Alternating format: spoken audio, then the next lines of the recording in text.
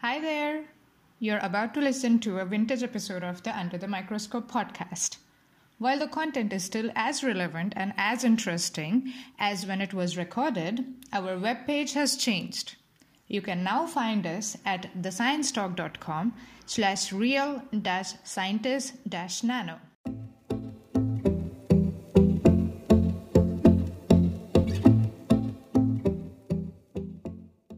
Welcome to Under the Microscope. This series is brought to you by the Real Scientists Nano team. Our goal is to provide a platform where scientists can communicate their work and interact with the public. With that in mind, every week we introduce you to a scientist working in the field of materials and nanoscience, who would be curating the RealSci_Nano Twitter account.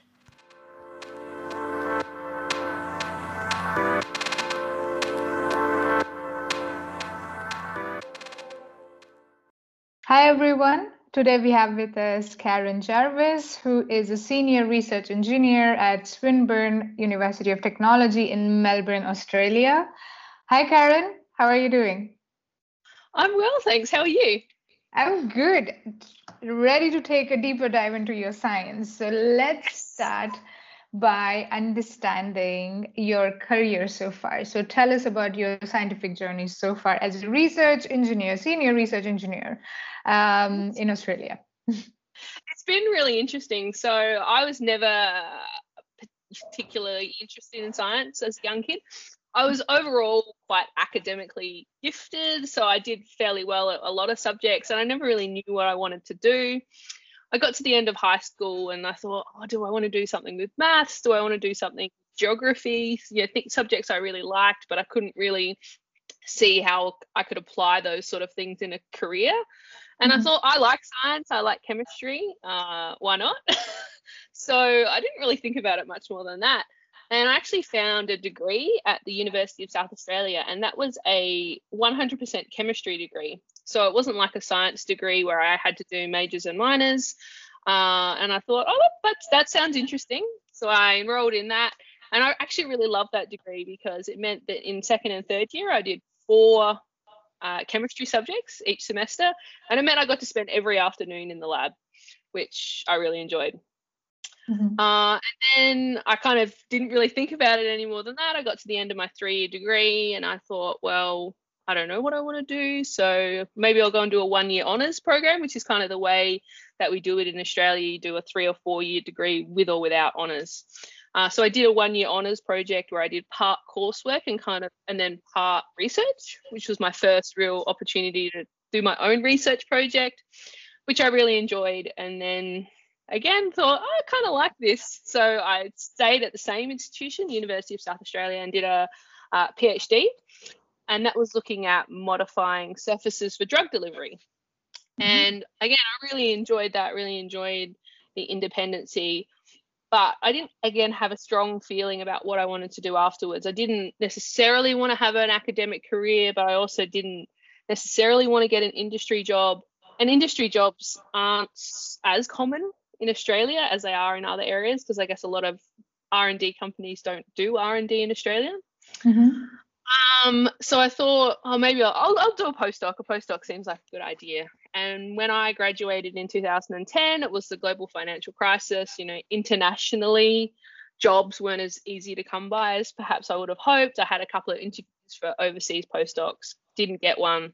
And then an opportunity came up at the University of South Australia.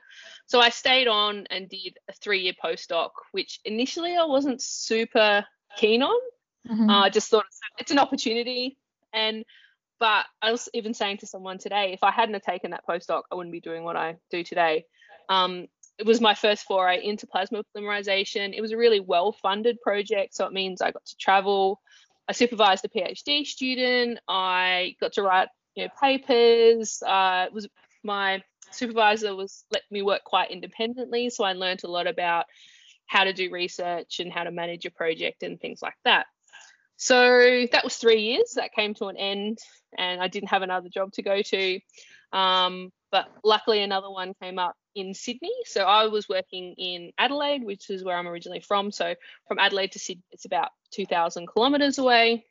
So I got a job doing a second postdoc at the Australian National Australian Nuclear Science and Technology Organisation. I've got too many Australian nationals in my head, which is a federally funded government lab which has Australia's one and only nuclear reactor, which is a research reactor. So I moved to Sydney for 2 years, and there I was working on a project on creating thin films for protecting organic solar cells. So again, this theme of surface modification, thin film deposition, but going from drug delivery to water treatment, which was my first postdoc, which I didn't say, and then solar cells. And I was in Sydney for 2 years. I really enjoyed that. But when that was about coming to an end, my partner, who I met during my PhD, he was in Italy doing a postdoc. So we were separated for 4 years. And his postdoc finished up and he got a job in Melbourne. So I thought, oh, well, even if I don't have another job to go to, I'll just move to Melbourne and see what happens. But I knew a professor from Melbourne who I'd visited a couple of years before and had met at a conference and things like that, and had talked to her. She worked in plasma polymerization, and she said, oh, I've got somebody leaving. If he leaves, you'd be really good for that job. And then 6 months later, Australia sites is quite small.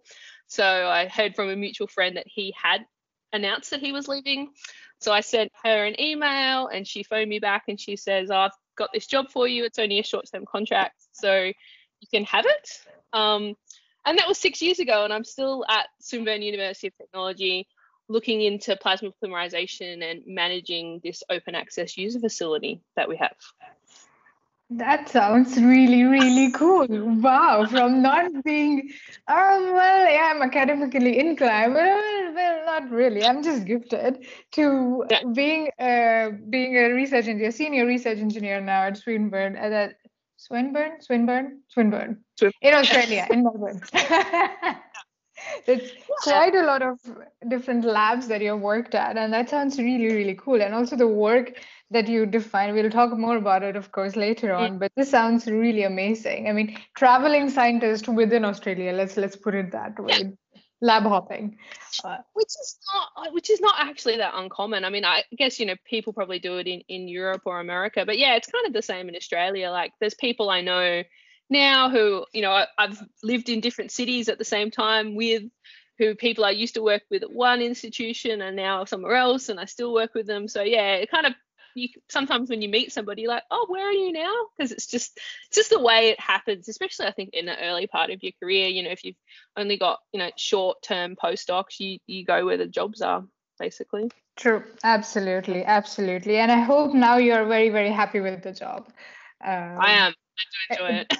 It sounds like that. So that brings me to the next question, which is, I mean, you already spoke about your current research in the short podcast, but where does it fit in this big picture of materials or nanoscience? Because it's quite a broad field, right? Material science. So where does it fit in? Yeah, so mine really fits in with the sort of nanoscience area. So I've talked a little bit about these thin films that I deposited, and it's really that kind of interface. It is actually the interface of nanoscience and materials, because we're putting a nanometer thin coating on a material. So I said in the short podcast that surfaces are really important and they control how a material interacts with the environment around it. So I used a few examples, and one of the examples I like to use is, say, a hip implant. So, you might take a piece of steel, which we all know what a hip implant looks like, and to put it in the body for its structural properties. So, the person, their leg needs to work and to move. But the material properties that hip implant has for strength aren't necessarily properties that serve the surface particularly well.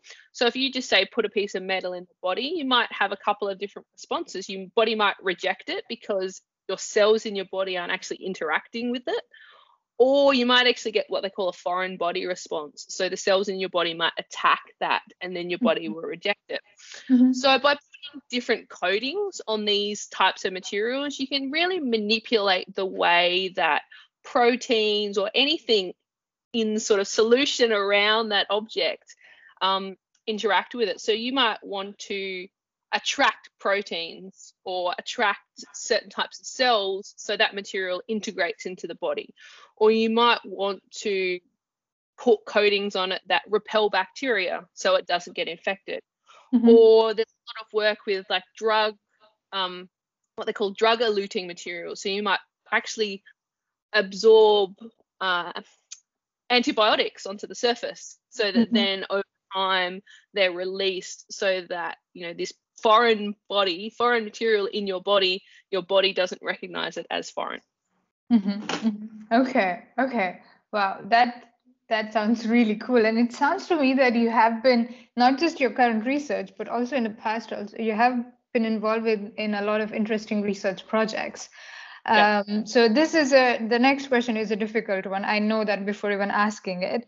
If you have to pick one research project that you're most proud of, or the most fun or quirky one, could you pick one and explain it to us in simple words in the section we call In Other Words? This was a hard question, and I did think about it. I guess everybody probably says that. I'm proud of all of the work that I've done, but right. I think my first postdoc was because, as I said before, it wasn't a project that I was super keen on to start with, but I really came to love it. I got the opportunity to supervise a PhD student, and together we had a lot of publications. We spoke at a lot of conferences. It was a really productive time.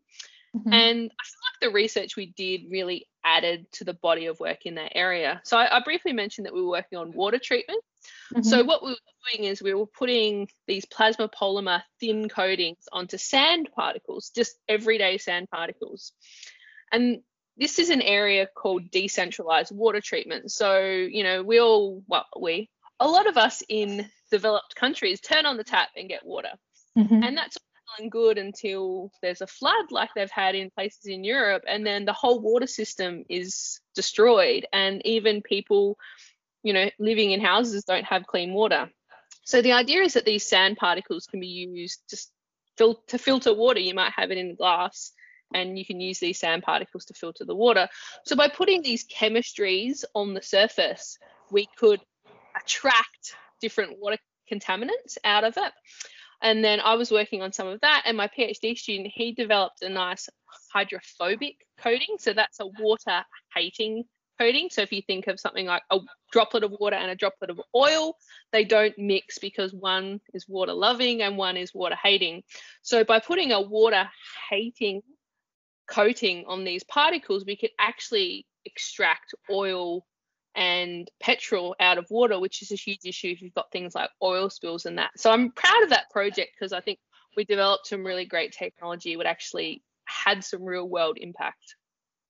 That sounds really cool. And I can imagine why you picked this project as the one that's one of the ones that is you're most proud of. And is this technology being used? Did it transfer from the lab bench to the market shelf? We didn't actually commercialize it, and I'm just trying to remember. I was thinking about that. I'm like, why did we not? And I don't know whether it was just the way the technology. It kind of wasn't. It was unique, but it wasn't super novel. Like we weren't the only ones doing it. So I guess there's a suite of technologies. Like I feel like we progressed the technology, but we kind of didn't. It wasn't patentable, and I think that's the thing with a lot of commercial work is that it has to be a process that is patentable, because otherwise people aren't going to pay to make a product that someone else down the road can just do just as easily. So it was kind of like assumed knowledge, but I still think it was useful. And if people can use it in a non-business way just to improve water quality, I think that's a good outcome too. Absolutely. Yeah, absolutely. This is definitely cool. And it sounds very simple when you say it, it's like, yeah, duh, obviously. But I think that was the case. I think that's why, when we talk to, business people, they're like, well, yeah, duh, like everybody knows that. So yeah, why we can't really make a product out of that. But yeah, okay. Well, but I still think it's really, really cool. This project is very, very cool.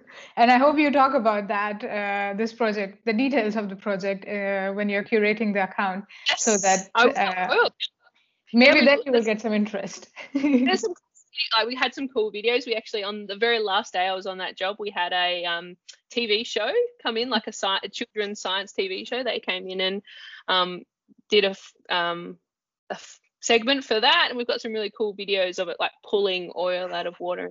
So it was really good. You still have those videos, right? Yeah, I'll have to find them. Yeah. Okay, awesome. Would love to see those videos. So, Karyn, it sounds to me that you really enjoy the research aspect of being a scientist or being an engineer. But other than like, there are different aspects to you as an engineer or a scientist, right? So, what else do you like about being a scientist other than research?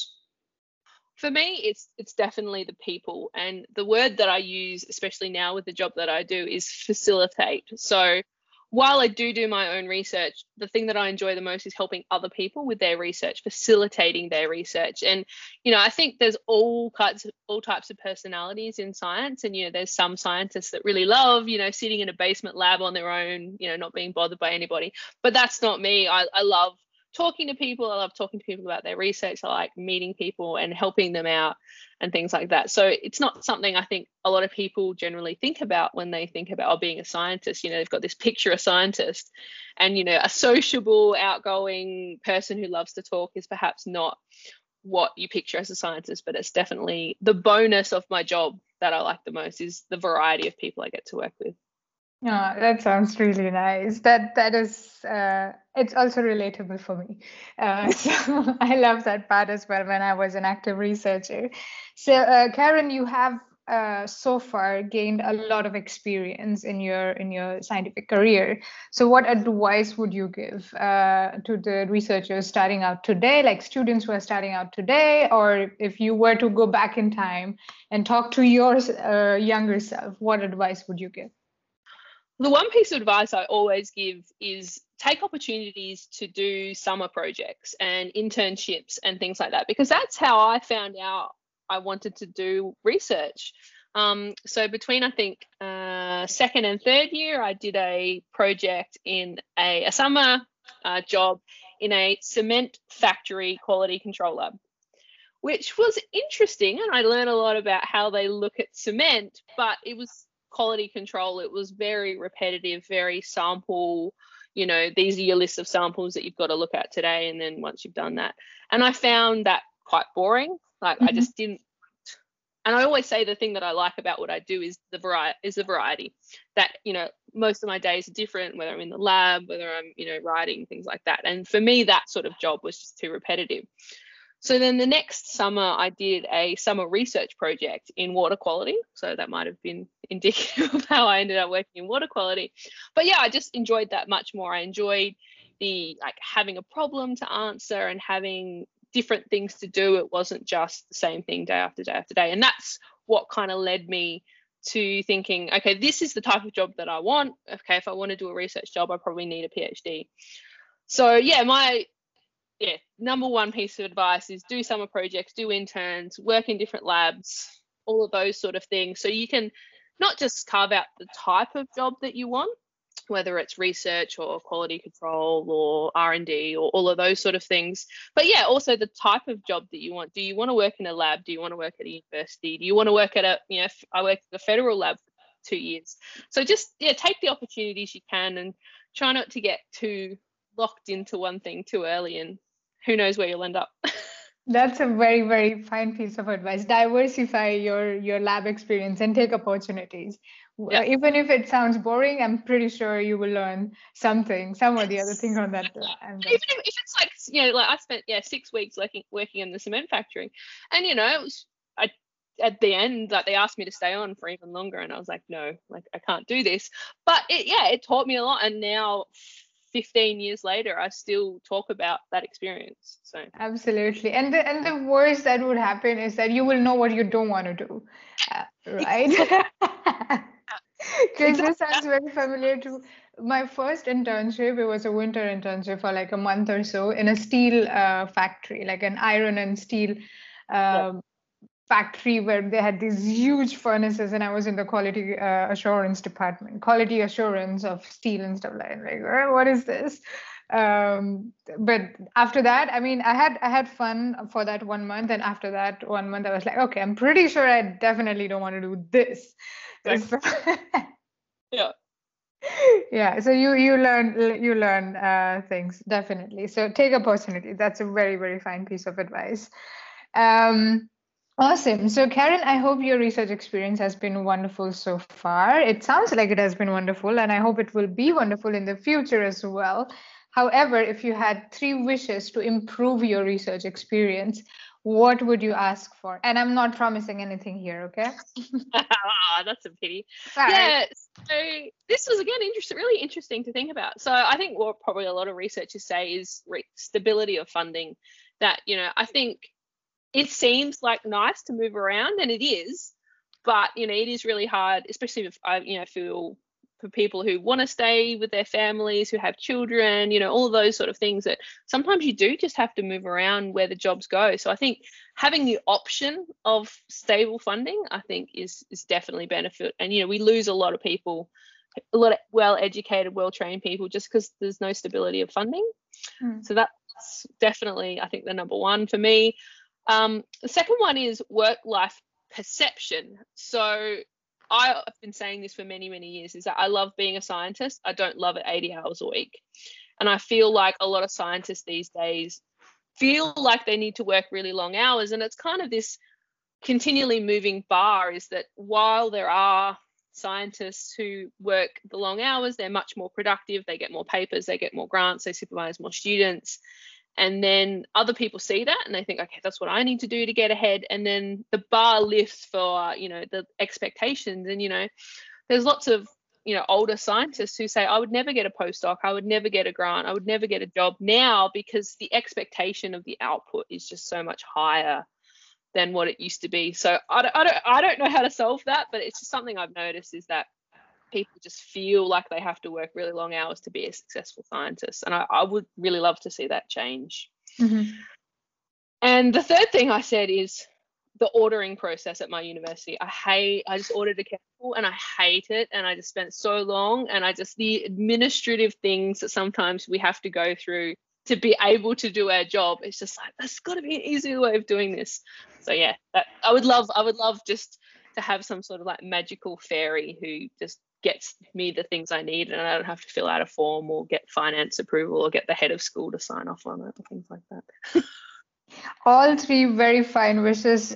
Job stability, work-life perception. That's a very, very important word. I think we often talk about work-life balance, but the perception is that exactly what you mentioned. That people think that the scientists today think that they have to work 80 hours, and then it's like this chicken and egg. Like, who stops it?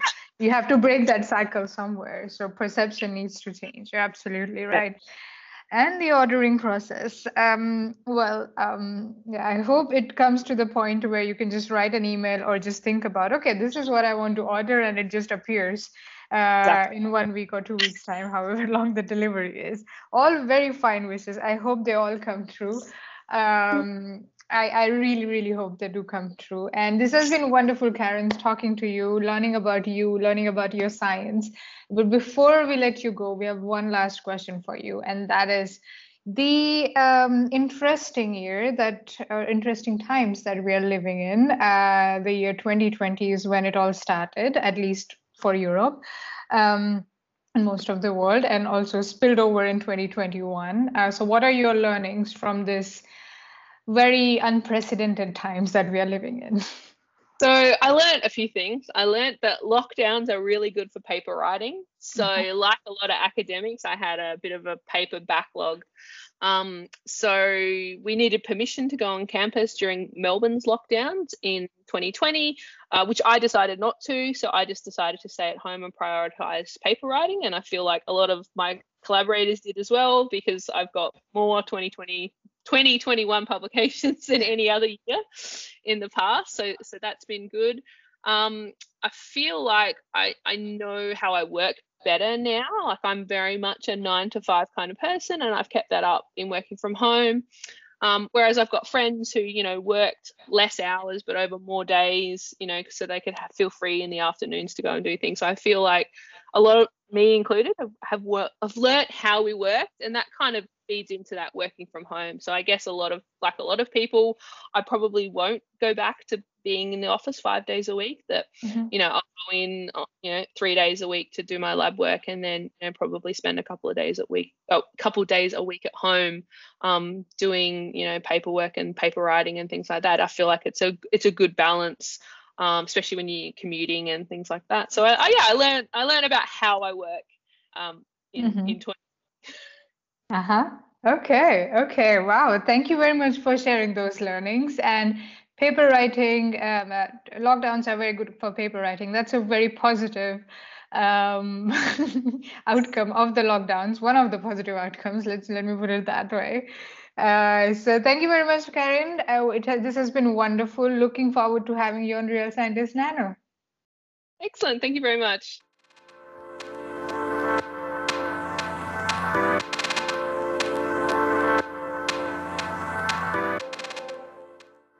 Thank you for listening. To know more about us, please visit our website, realscientistsnano.org, and follow us on Twitter at realsci_nano.